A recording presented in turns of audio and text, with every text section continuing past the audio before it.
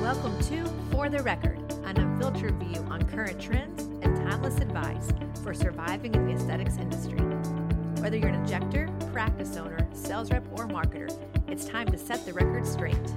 Each week we cut through the chaos and showcase diverse perspectives and winning ideas from the best minds in the industry.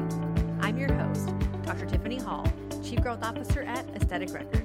Now, let's get started on this week's episode. Hey guys, welcome back to another episode of For the Record. And today we are going to Chiefs Country, to Kansas City, to talk with one of the, as we call them, the original gangsters of aesthetics. She's been in this industry for more than 20 years. We were just laughing that she predates Botox. Georgia Cirese is a board member of iSpan. She is an RN. She's CAN certified. I think the original pilot class of CAN, she was part of that. She has a gorgeous med spa in Kansas City, right off the Country Club Plaza, and is doing things a little different there, and a unique flair, if you will, with her daughter. So they're in business together, which I think is so noble, and just has a really impressive background. She trains all the time. She's part of, again, the original brain trust of our industry, doing some really cool things, and an entrepreneur for, I think, now 4 years. So she's got some great lessons to teach us today about owning a business, what's happening in the industry, how to become a great, successful injector that has sustainability and long-term success, and all the things in her big old brain. So Georgia, welcome to our show. Well, thank you. Thank you for inviting me. I'm honored to be on the show. And I've watched you grow with your career as well. So that's been kind of fun. The really fun thing about aesthetics is it continues to grow and expand and very rapidly nowadays. So like you said, with over 20 years experience, I've really seen an evolution in aesthetics, and it's kind of interesting. I started back in 1999 with Dr. Jerry Lamb, who was at the time the only plastic surgeon to open up his own surgery center and med spa back when we didn't even know what a med spa was. So that's kind of interesting in that fact. But as he was doing facelifts and he did a lot of surgical procedures, I would always get our patients on skincare and vitamin C and retinols. And when they came back, a month later, their facelifts looked better because their skin was better. So I took a passion for skincare right off the bat. And the med spa at that time just had a microdermabrasion, and we did like some chemical peels and dermaplanes. So that really began my med spa background, working with the plastic surgeon, who some of you might know, Dr. Lamb. He actually co-authored a book with Dr. Chris Cirese, Anatomy for the Injector. So I love that, Dr. Lamb had been around a long time, and he valued having me as his nurse and as his first nurse injector. Yeah, and I think you probably paved the way. I mean, my goodness. I mean, you did predate Botox, right? It came out, I think, in 2002 or 2005. So doing all this prior to that happening was like, I mean, it's miraculous that we've come in such a short amount. I mean, think about that. It's not been that long. We've come a long way. But as you think about your time in the OR doing facelifts and things, looking back on that, how much time did you spend with him in surgery? And did that change your perspective on safety and how you look at the face and just, more of the surgeon's eye as you think about that?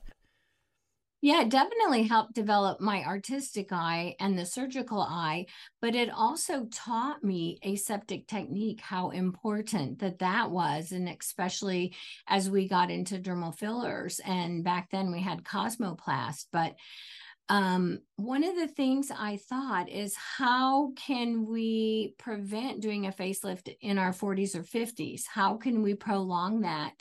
Because what happens is patients getting a facelift at 40 or 50 eventually needed another one. And so my mission was, what can we do to not have to do that yet? And I used to say ever, but now that I'm in my middle 60s, I say prevent it until we have to do it. But the aseptic technique has been really instrumental when I'm out teaching. I'm amazed at people that don't understand aseptic technique and pre-surgical cleansing on dermal fillers. So that was a real eye-opener. Dr. Lamb taught me an artistic eye, lights and shadows, colors, positioning.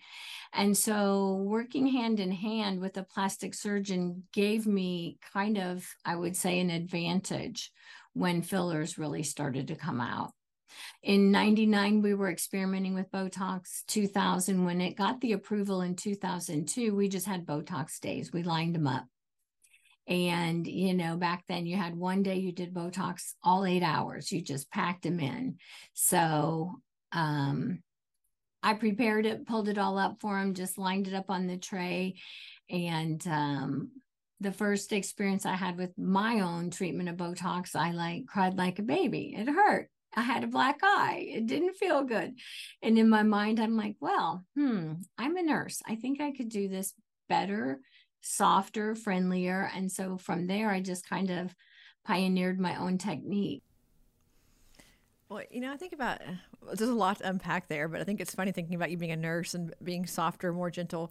That's for sure true. But you said the facelift at 60, mid 60s. By the way, you look phenomenal. All of you in that same group all look like you're a day over, 48, 50. It's crazy. You look phenomenal. I'm close to 45. Like I'm 40 this year. I think about in 5 years from now, because there's a few surgeons who say at 45 you have to get your first facelift. I don't look that old, hopefully. I mean, maybe I do, but I think about 5 years from now, it's not going to all fall down. I mean, I'm doing maintenance every single, every visit. I'm doing my toxin, my filler, my Sculptra, my, all the things. Like it can't just fall off the side of the cliff in 5 years. I mean, maybe it can, but I think what you're saying is true, that we've prolonged it so much longer now, which I guess probably hurts the surgeons, but we can certainly get one at 65, whatever it is. But you guys are working magic. I mean, I hate to say that's not FDA approved, but in a sense, you're working a bit of magic compared to what people were doing like in the 80s and the 90s when they had no choice. And it was like, you got facelifts and you got facelifts. And so I just think it was such a cool, an era of change, and see how we as women age gracefully now with the help of products. But to that aspect, you mentioned Botox. I think about all the time. We started with the glabella, right? We started with our 11s. Now we're doing, pores. We're doing DAOs. We're putting Botox everywhere. It's one of those things that we realize how the muscle works. It's like, okay, we can put it everywhere. If there's a muscle, we can look at the muscle, we can do the thing. How much of that mindset early on were you guys like just pioneering and blazing trails and just saying, we're going to try it and see what happens? Because I feel like now people will do kind of anything. But back in the day, was it equally as wild, wild west, to say it politely? For some of the injectors, it was, but for most of us, we would collaborate with each other. Okay, well, I've tried a little bit of Botox like in the lateral brow, and I've been able to raise that brow and open up the eyelid. And so we shared with each other our experiences. We relied on each other. One of the first courses I took to go off-label injections was Jill Jones's course, Aesthetic Advancements. And that is a company I still teach and train for because it changed the way I injected. Here was a couple other nurses, Jill and Dawn Sagrilla, who, like me, had worked in the plastic surgery field and were branching into the cosmetic injections. And they actually developed a course, and it was just like that aha moment went off, and I was like, oh my gosh, we can use it in all these areas. And have you tried it here? And how are you doing the frontalis or the forehead? Because we had only glabella indication for many years, and everywhere else we were using it, off label. You just said some names there that I love. I think about my gain time with Dawn and Jill, such great people. And again, like the people who started our industry, and really, and you think about it, if it's in your hands, it was in good hands, right? I mean, I think about all the things we've done, probably because of those of you who started it were such, diligent, good, safe injectors. And so now here we are. But AAI, an amazing group. Like you guys are doing incredible work, training all across the country. You're training for Allergan as well. You're also on podiums. You're doing iSpan. I mentioned you're a board member this year. Congratulations on your board appointment. You spoke at AmSpa. You went to the women's clinic or women's conference that they had just recently with the Spanx founder. I mean, you're kind of everywhere. So thinking even about that part of the industry back then when you were the physician extender, that's what they used to call you guys, you would never have done podiums, right? That would have never even been in your mind. Now you're like leading trainings. You're on podium. You're speaking at conferences. You're the main, the main attraction. How has that part changed for you guys? I feel like that's such a cool evolution to watch. Well, and I think for me, the biggest part of that is just having the opportunity to also educate and teach and lead this next generation of aesthetic injectors, because injections are here to stay. This is something that's only going to continue. And to think we came from one Botox, and, I started in the collagen days. So to think that we only had one filler and one Botox, and now we have 5 neuromodulators and 25 dermal fillers and biostimulators.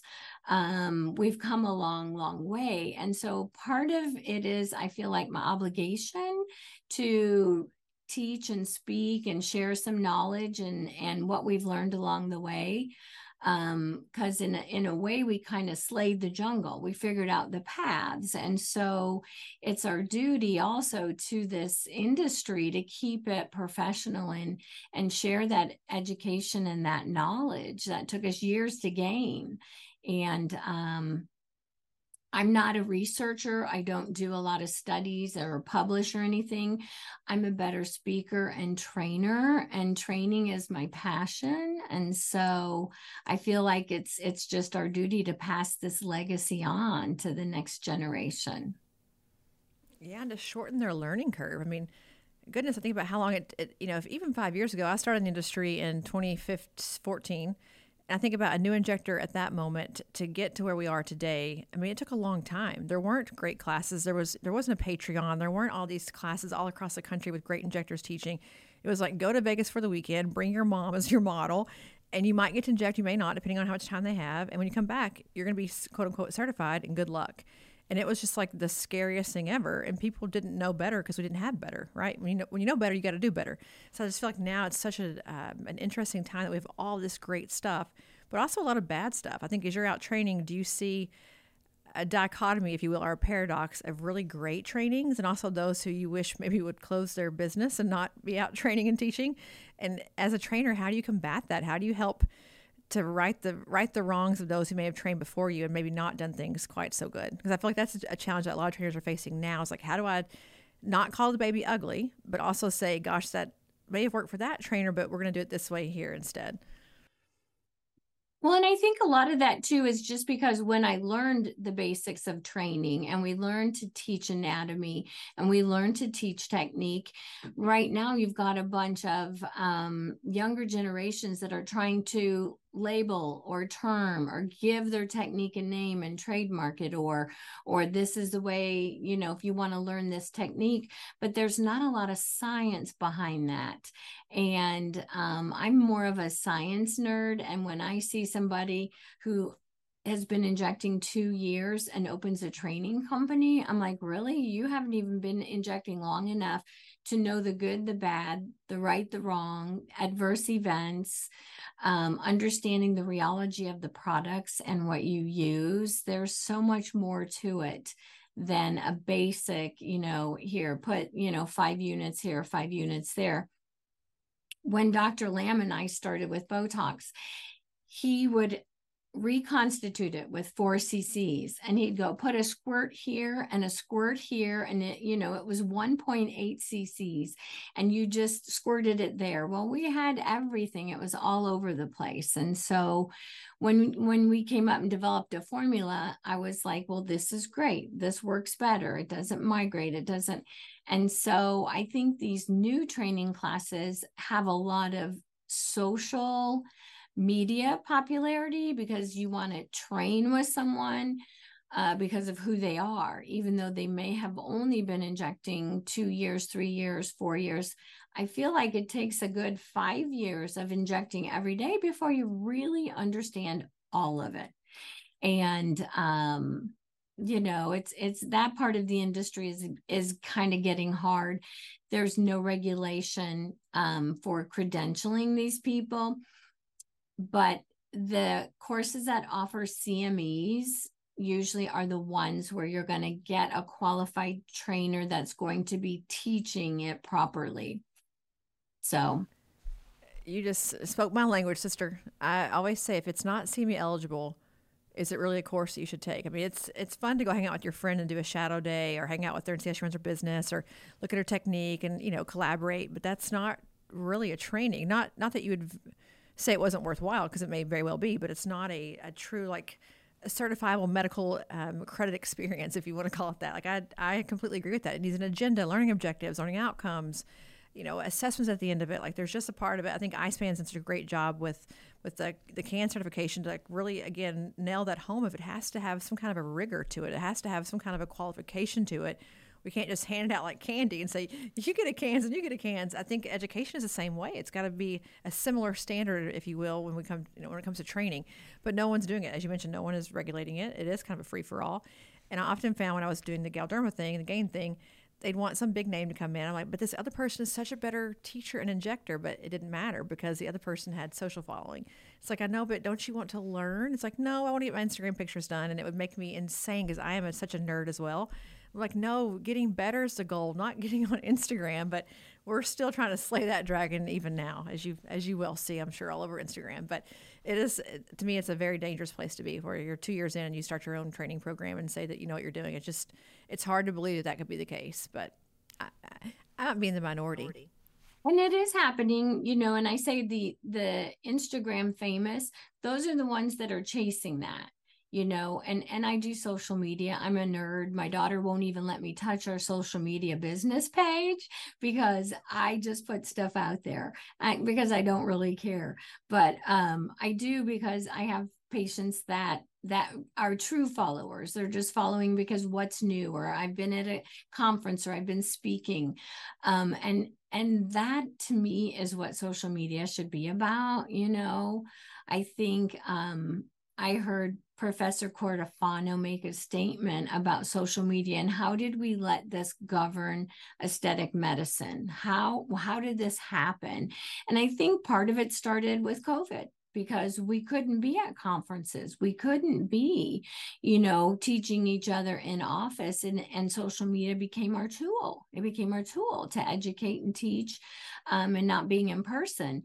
And I think it's kind of gone the opposite way, because you could have a really good social media page and a website and have a lot of smoke and mirrors, and yet not really know what you're doing or produce good outcomes. And so in our clinic about 2.5 years ago, we had to add a complication consultation. So we offer now consultations on complications, and it's really sad because, people aren't getting the good outcomes. And so that is the part that drives me probably bonkers the most, because I'm a passionate person. And I'm like, well, did you check the people out? Oh, yeah, they had a great Instagram page. Okay. So, and I bite my tongue and I try to remain very professional. And, we can help most of them if they can produce documentation of where they went, who did it, what product. But also, I kind of was an investigator in a case here in Kansas City. I had some patients surface that had some really bad outcomes with lip filler that was 2 and 3 months down the road, and there were bumps and nodules, and they couldn't tell me what they had, but they told me where they got it. And I started doing my own investigation because I had 4 cases. And then when I got a call from a doctor here in Kansas City, a colleague friend of mine, that said, hey, have you seen any of these cases coming from this place? So we kind of put it all together, and it ended up being a tattoo artist who was illegally importing filler and neuromodulators and injecting these patients, which eventually he got, it took about 1.5 years, but he did get caught. He got charged, and he'll be going to prison for it. But then they called and asked me to be an expert witness, and I'm like, I know exactly who this is. So that's the kind of stuff that's going to be happening until we get regulations. And that's one of my biggest missions with being active and on the board with iSpan, is keeping the professionalism in aesthetic medicine, and just trying to get some type of association.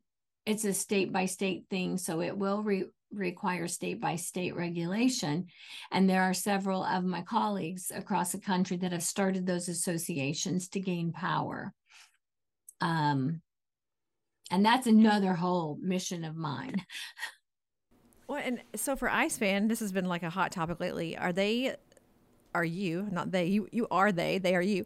Are you guys looking at expanding this beyond just the nurses in a core specialty to now look at PAs, also those? Because I feel like what you guys have built there is so phenomenal and such a, it pushes the professional part, the mission forward, right? It is requiring a standard and a rigor. And I always wished, as I was doing other things, that we could have PAs go take that, or nurses who didn't have, because most of you have exposure to a Dr. Lamb, somebody who knows what they're doing. You're already well trained. It's like all the ones who aren't already in that. It's like going to church, right? Those who aren't in the room need to hear the sermon. It's like those who aren't part of ISPAN already need to be the ones that are learning and growing from you guys. So I'm grateful to hear that. That's going to be, I think, a huge blessing. And I do agree with you. It's state by state basis. But I feel like we should have somebody at the top saying these are the requirements and regulations, and at your state level, we can delegate that out based on what what your licensure allows you to do. But someone somewhere saying this is what good looks like. And I think AMSPA tried it a few years ago. It was very controversial. It's hard to say what good looks like. I don't know why it is in this industry, but it's not like in cardiology or neurology. But it's very hard in aesthetics to say this is what we should be doing as far as a flow, or regulations and such, rules and laws. But we can't all agree. How do we agree? What's the big secret to us all coming together and saying this is a regulation thing that we should be sticking to?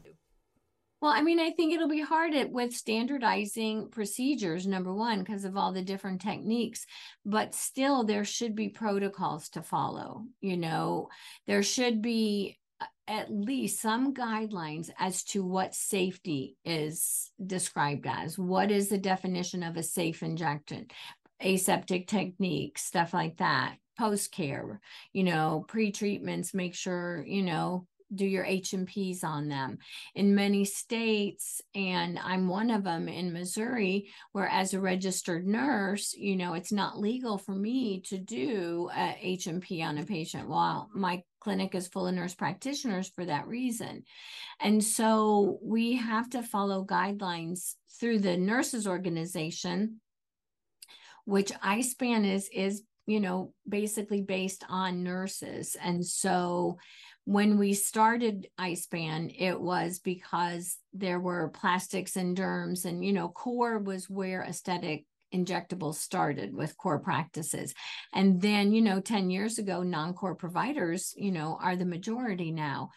However, if there were standardized testing, like the CAN certification is actually approved, and it's a certificate by the plastic surgical nurses. So it is a board certified certificate of training. And so how can you regulate? You could easily turn that into a state by state regulation to get board certified, whether you're a nurse, a PA, a doctor, whatever.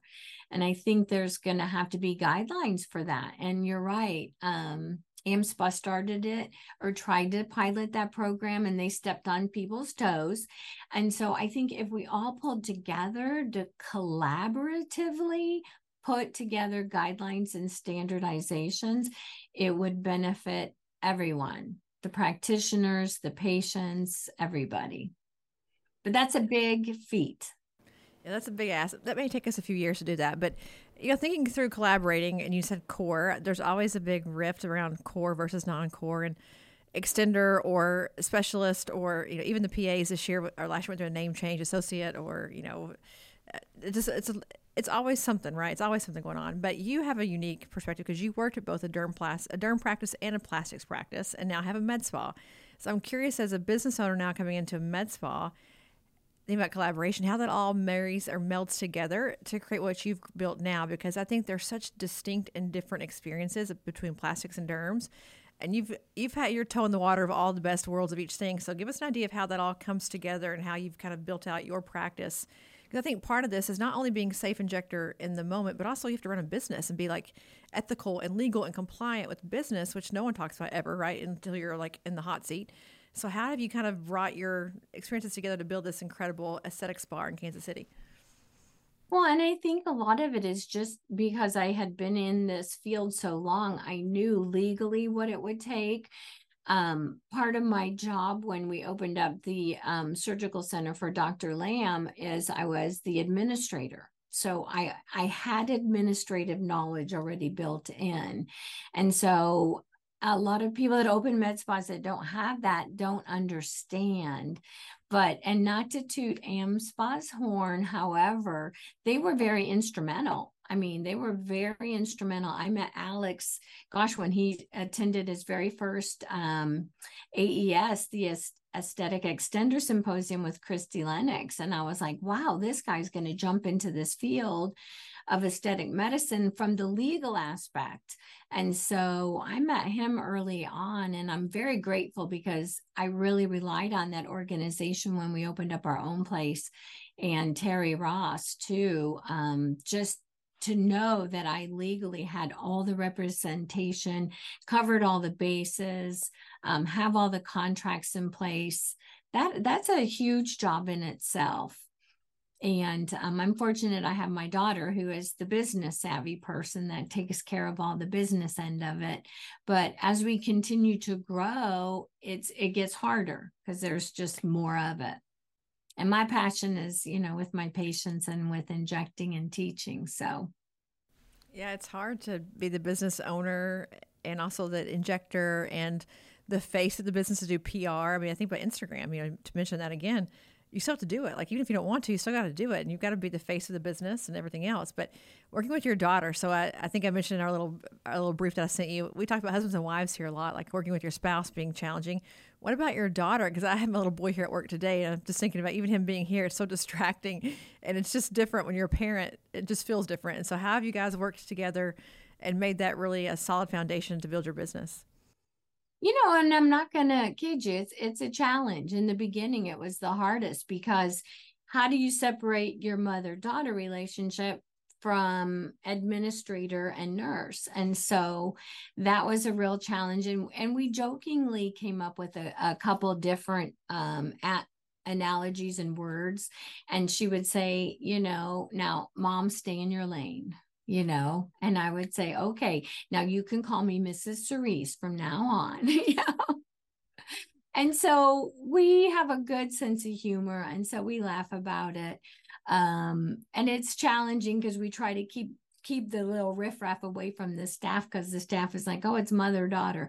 But we've done a pretty good job the last couple of years. We've learned a lot. And as we continue to grow and develop, we keep that professional side in the office too. So, but it's real fun to get to work with, your daughter every day and see all the amazing things she's done. Great with the business side, the marketing, the social media, because that plays a big factor in growing and obtaining new patients and keeping your old ones. And so it's been a lot of fun.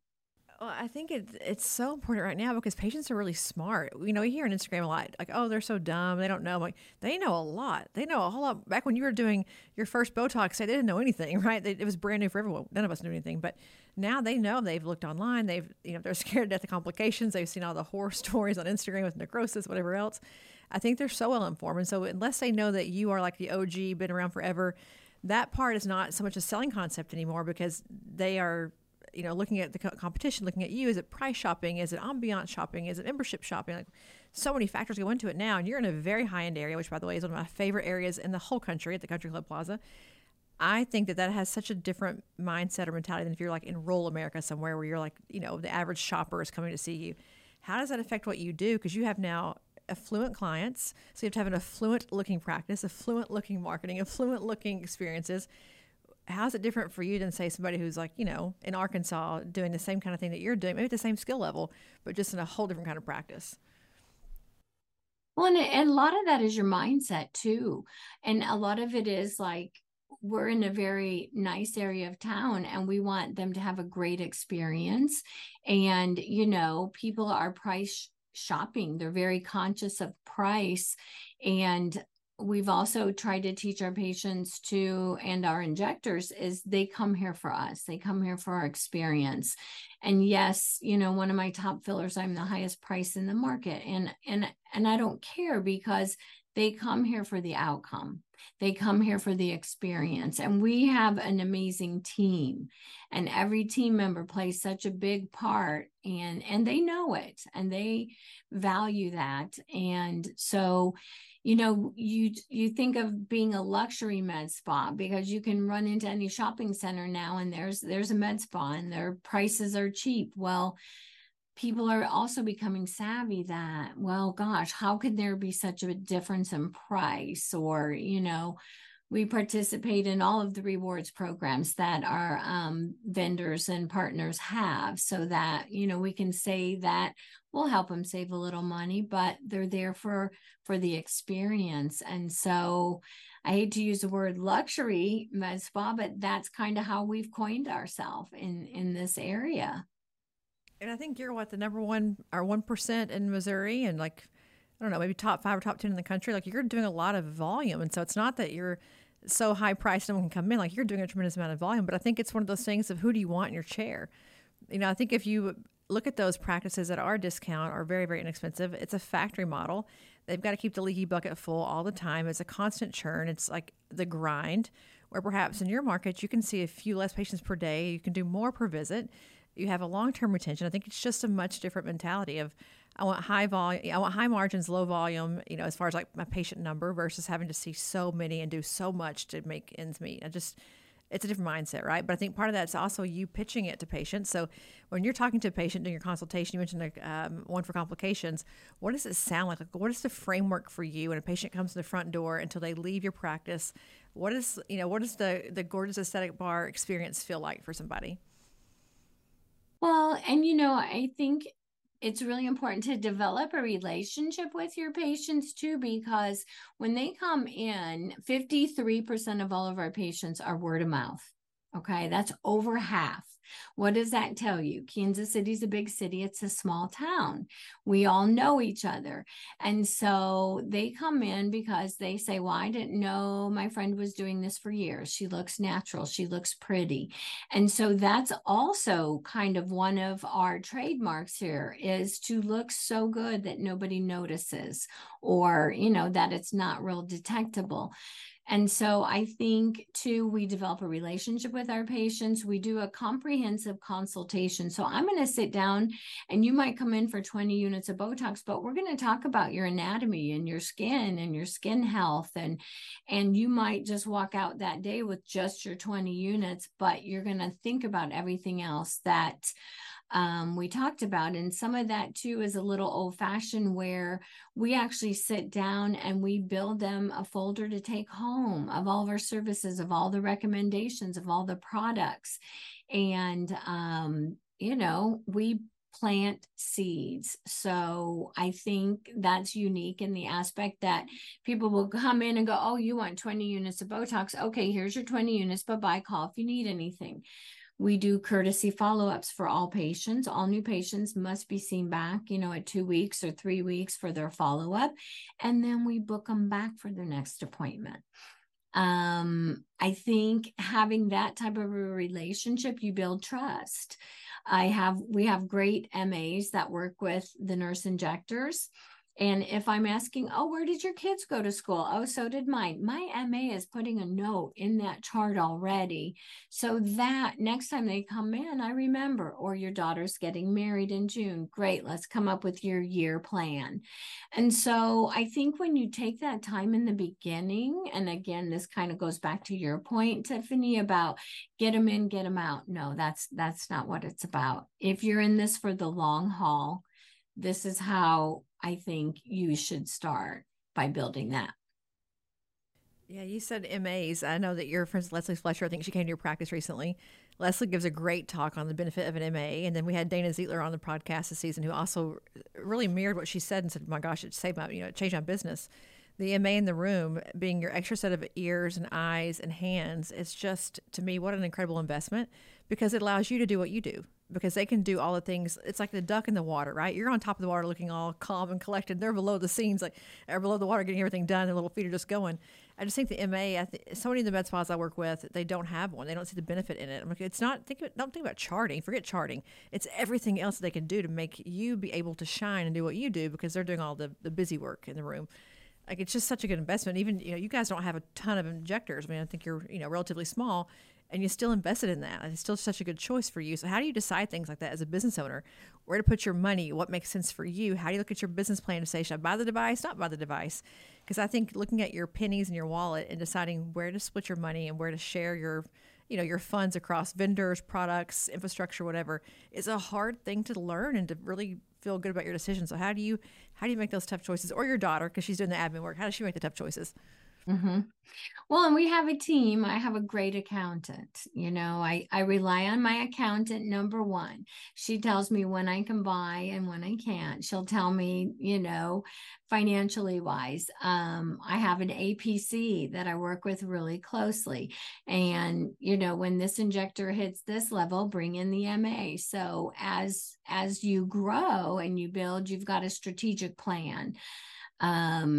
I actually talked my doctor at my previous dermatology practice into letting me try to get an MA with me, because I saw that all the doctors had 2 and 3 MAs, and they would get those patients in and out of the rooms. And so that kind of was my motivation. Well, let me see how much I can increase the revenue by having an MA and spending more time with the patients. And it paid off within a month. So, they are definitely worth the investment for sure. And our patients love the MAs because they're the first face they see when they come in. So, they prep them and get them all ready. And Yeah. I've, Fine. yeah, they're priceless. They really are. Well, and as far as your practice goes for growth, because I think you are in such a unique, cool area, and you do have such a special model. I think what you're doing, whether it's your injection skill or just where you are and just how you touch patients, how do you scale that, or do you have any desire to scale that, or you just want to keep building what you already have in Kansas City? Because we could use one of these in Dallas. I mean, come hang out with us here in Dallas, or go New York, wherever it is. What's your next step with that? Because I think the decision to make one become two is so. It seems so easy, but my God, it's so hard when you start to go from 1 to 2 is like 1 to a million. What's your next step? I mean, and that's what I thought too. After when we started, we pretty much outgrew our space, but when there was more room and we expanded. And how do we grow it from here? That's the next best question. How do we scale it? Expand in our city. You have all these big dreams and you go, yeah, I'll open one here and I'll open one there and we'll go to Dallas and New York. But how do you keep that secret sauce? How do you keep that special? And a lot of it is finding the right people and taking very good care of them and giving them great benefits and paying them well and appreciating them. So I think that's my, secret is we have a unique hiring process. You interview at least 3 or 4 times, and then I do screen them through Titan Aesthetic Recruiting, my injectors. And so I tell them when they're, interviewing, this is very unique. This will be a 4 to 5 step interview process, and everybody's got to like them, period. Everybody has to agree. Well, shout out to Mary Beth Hagen because her screening process is awesome. When she first started working through that, we met, I don't know, at a meeting one day and went through the whole thing. And I was like, that is just so, it's science, it's also art, it's a combination of both things. It's just really telling. And because people want to get in the industry so bad, like, so badly right now, they just say, how do I break into it? How do I get into a clinic? And they take all these trainings. They try to be everywhere to get, to get a foot in the door with you. They're willing to do all the steps, right? They're willing to do whatever it takes to get in with you. And so they'll take the extra trainings, they'll do the extra, inventory things, all the assessments and things. They're willing to do it. So I think people are always concerned about how much is too much for a new hire. We think about that here. How many interviews is too many interviews? Like, if people want a job, they'll do the extra thing. Like we make them come here and do a project with us, like an on-site sort of shadow day, and they have to actually deliver something to us in front of our group. Because if they want the job, they'll do it. And if they won't do it, that tells me right there that they're not willing to invest what it takes to be great. Like the greatness is not in their purview because they won't invest the extra hour or two to do the thing. And so I just feel like what you're doing with that is incredible. And people just won't do it. Like they just won't do it. So, if you look at before you did the inventory or the assessment, before that came in, is your hiring better now? Better quality people that you're getting? Like, how much different do you think it is than if you didn't do these extra steps? Oh, it's so much better. So much better. Yeah, because those extra steps really pay off. You can interview really good with me for 15, 30 minutes, and I can turn you over to somebody else, and they see something totally different. And that's been really beneficial too. So, and I say, we have created this culture here, and it only takes one person to disrupt it. And so everybody knows how important it is. Yeah, I'm a big leadership guru. I love like all the books and things, and I listened to Radical Candor last night, and they're talking about just the benefits of honesty and like giving direct feedback and care personally but communicate directly and all these different things that. I have a PhD in leadership, right? It's like you being an aesthetic nurse. You know this like the back of your hand. I know this part like the back of my hand. I think about me learning your skill and you learning my skill is a lot to transfer. There's a lot to it, but even with us here at AR, excellence is a product of whatever you're willing to tolerate. Whoever your lowest common denominator is as excellent as you will ever be. And so if you allow greatness to stay, you'll be great. And if you allow cancer to stay, you'll become cancer. Like there's just a part of it where you have to make some tough choices. And even my employees here, like, I don't want to fire them. I'm so sad. I can help get them. Like you can't. You've done all you can do. You have done all you can do. It's time to cut bait and move on because every day that they stay, we're all suffering. The culture is suffering. The patients, in your case, the patients are suffering. Everyone's suffering. You just got to say, we're done. We say here, hire slow, fire fast. And I think in a med spa, it's even more important, especially because of safety and just the things that you guys are at risk every day in your businesses that you got to be even more sure about who you're hiring. So I don't know. It's a risky place to be, and turnover right now is really high. So kudos to you for getting the magic formula figured out. So what I have done with my nurses here is I created my own little like training program here. So it's called a mentorship, which is similar to an internship. And I actually have spoken on this at AmSpa and IcePan.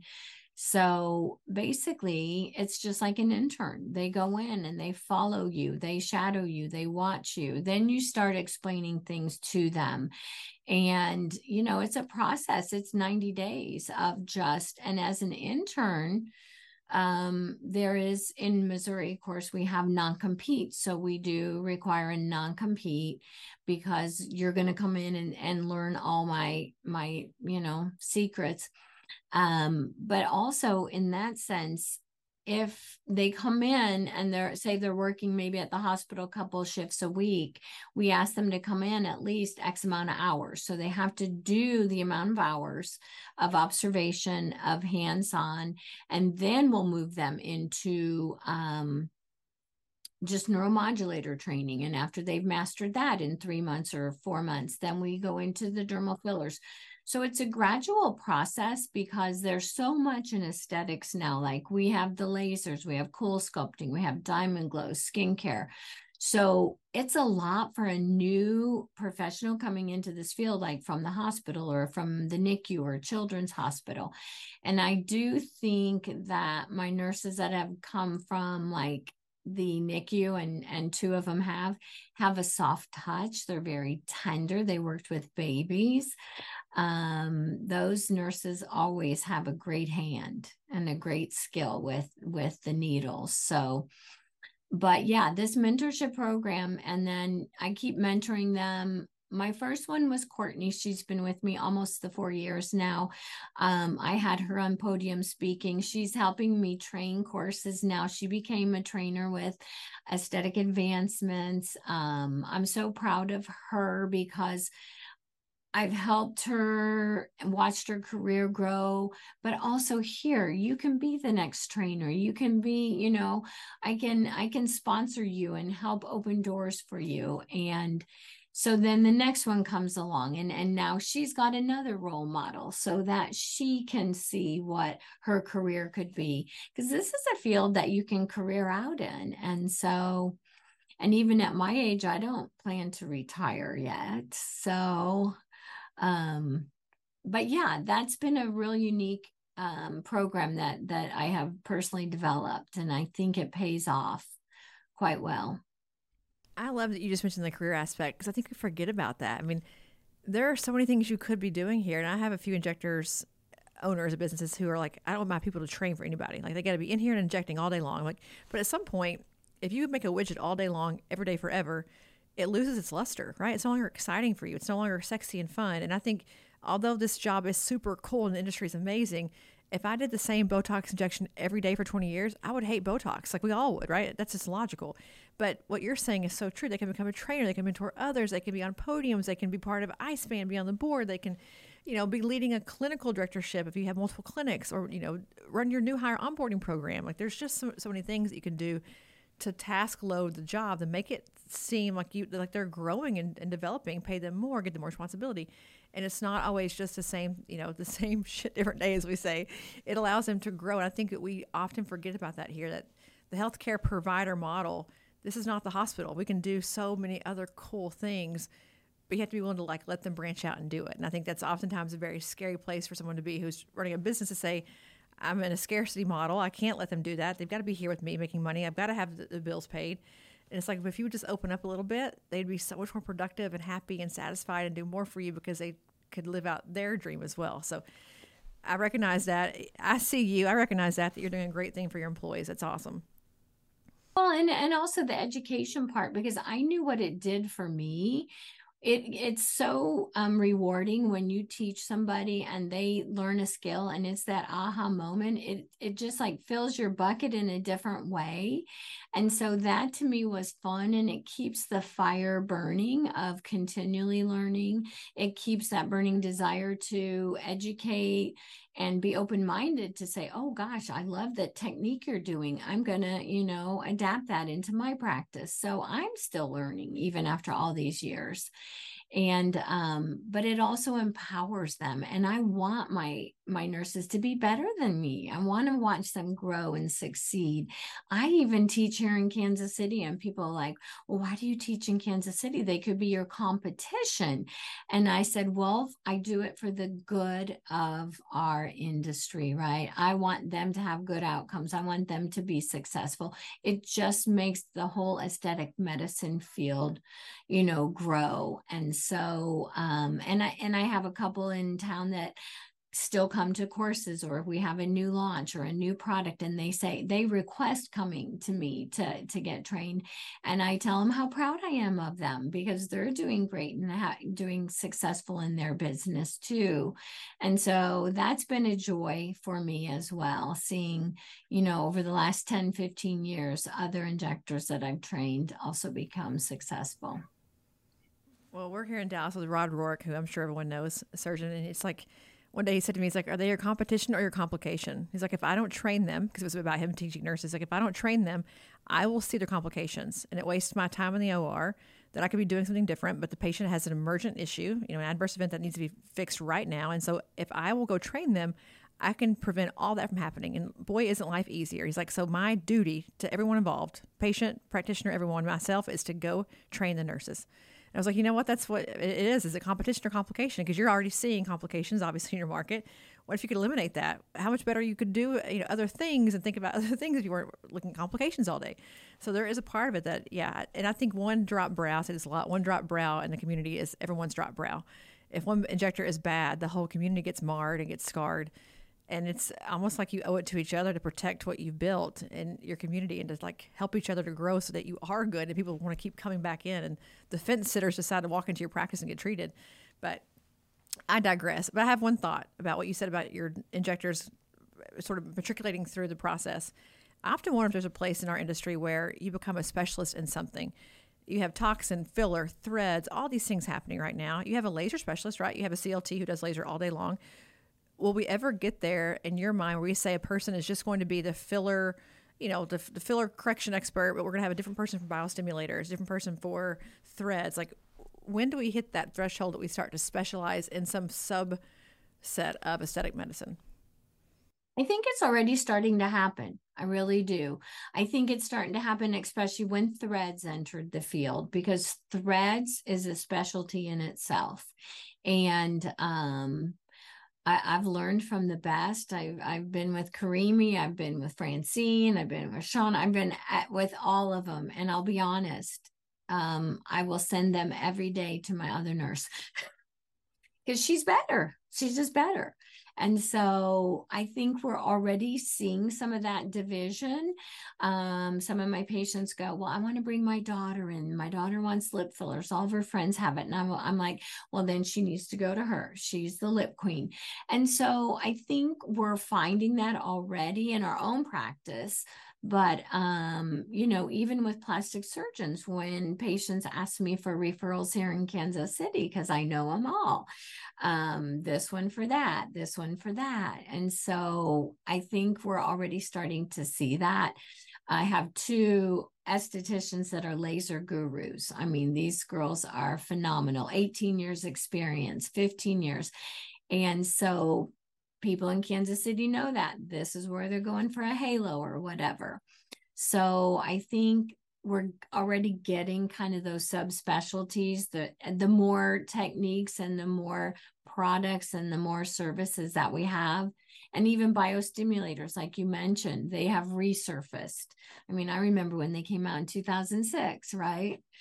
And so there's this generation that doesn't want fillers. So great, they've got biostimulators, they've got threads, they've got PRP now. So there's always going to be a specialty of something. And I think we're kind of seeing it already. Yeah, I'm interested to see what that looks like in like the next 35 years. But as we wrap up, by the way, I didn't mention it at all in this podcast. You were a Kansas City Chiefs cheerleader. I love your Instagram when you have all your KC Chiefs stuff on there. We were just talking about how sad the game was over Christmas, but I mean, you've been at this, this famedom, this stardom for a long time because you were a cheerleader for the Chiefs and then now this. So you've had an illustrious career, my friend. You've had all kinds of fun things happen. Well, I like to say that, I cheered for the Chiefs back in the 70s. They were just post, 69, the Super Bowl champs. That was a big deal when I came on in the 70s. We didn't have a lot of good years, but I had a lot of fun. I met some great, great women who are still my friends and patients today. And we are part of an alumni association. And so my biggest joy last year was we had our 60-year cheerleading reunion, and the cheerleading coach put 300 of us former cheerleaders out at halftime, and we performed at halftime, which the oldest cheerleader was from the 1969 Super Bowl team, whereas I cheered in the 70s. Then we had them all the way up to current. And so that was super fun. And I've always loved my team. So I have I'm proud of that moment, and what a fun time that was. Yeah, it's such a cool thing to have done. I just feel like life is such a collection of experiences, and what a really cool one. And also winning some Super Bowls recently, and just, it's been such a great run for the Chiefs lately. But anyway, not the point of the podcast. It's one of the fun things I love about you is looking at your Instagram. You've been doing Chiefs things. But as we end here, I am curious, looking at your crystal ball, the next 5 years, what's coming down the pipeline? What are you excited about? And what maybe even terrifies you if you want to share that too. But where do we go from here in aesthetics? Where do we go from here is I like to say we have to continue to raise the bar. We have to continue to keep the professionalism. Otherwise, it's going to all be taken away from us. And we would not want to see that happen. And I think that, just kind of continue to sift through the educational process and coming up with regulation, I think will only benefit all of us in aesthetic medicine, because let's face it, it is medicine. And so I think, going forward in the next 5 years, we're going to have a lot more fillers hit the market. We're going to have a lot more neuromodulators hit the market. And so it's going to make it even more segregated as far as who's doing what. But most all my patients know that in our clinic, we carry the best products because they are the safest and the longest lasting. And we're going to have a new group of products coming in that aren't going to quite have those standards. And so we're going to have to be careful what we pick and choose to represent our business and for our patient safety, because that's number one. Patient safety will always be number one. It doesn't matter what we're doing, injectables, lasers, cool sculpting, whatever. It's got to be patient safety first. So yeah, that's a tough nut to crack. I think about Revanesse and Burst. That's a great product, but how do you break in when you've got MERS, Allergan, and Galderma who've had the stronghold for so long? And I think to your point, as we keep adding on more products, the vendor will have less and less power. I don't mean that in a bad, but less and less influence because there'll be more of them. But also at some point, we dilute the market, right? We dilute it we commoditize the products and we make them no longer important to the overall thing. And I think they're too important right now. I mean, I think we could all agree that people are buying a syringe instead of buying your skill set. But at some point, we're going to swing the pendulum the other way, and it's going to be a much different idea of like what product, who cares? No one cares. And I think that's also a scary place to be too. So I think you're nail on the head. We've got to do better with regulation and with just, we need iSpan to go nationwide. Georgia, you lead the charge in all your free time. I really, just the fact that we got the cans board certified was huge. The fact that in many states, NPs can now function independently without a medical doctor because they, like mine NP has her doctorate. She's a doctorate of nursing. Those types of things are changing in iSpan already. It's just that it takes long. I promote iSpan even to nurses that don't have a core background because you're still going to come to one of the best conferences for education for CMEs. You're going to collaborate with professionals who are there to learn, not what outfit you have on, what purse you're carrying, that type of thing. And I think we're going to find that is going to be more important as we continue to grow and develop this business. Yeah, and I gotta give a little note there that although at Aesthetic Next we care about your purse, we also have 97 CMEs. So the hate that came to us because of like the red carpet, like yeah, but we did almost 100 CMEs. Like we have a ton of medical content. But I think you mentioned Extenders is a great meeting. So Christy Lennox's meeting is amazing in August every year. iSpan is in October, I believe, each year. I don't know where it's going to be in 2024. Do you guys know that yet? The location? In 2024, we just voted on it. It's going to be in Fort Lauderdale, Miami, Fort Lauderdale. A great place to have some summer in the middle of the fall. So I think that's a great meeting as well. Obviously, Aesthetic Next, we'd love to have you come to that. But there's some really great meetings with a lot of education, a lot of medical content that if you're concerned about who am I learning from and who am I going to see and pay money for, find your folks that are on podiums in those big meetings that are doing a lot of education, who are respected within their industry by other peers and colleagues, and go train with those people. Go train with the Georges of the world, and be cautious of what you buy online. If you don't know them, don't spend the money to go shadow. Is my opinion. But and one other conference that our friend Mary Beth Hagan started last year is called Legacy Learners and Legacies. And when she pitched this idea to me, I'm like, Mary Beth, that is so needed because it's so overwhelming for a new injector to go to a big conference.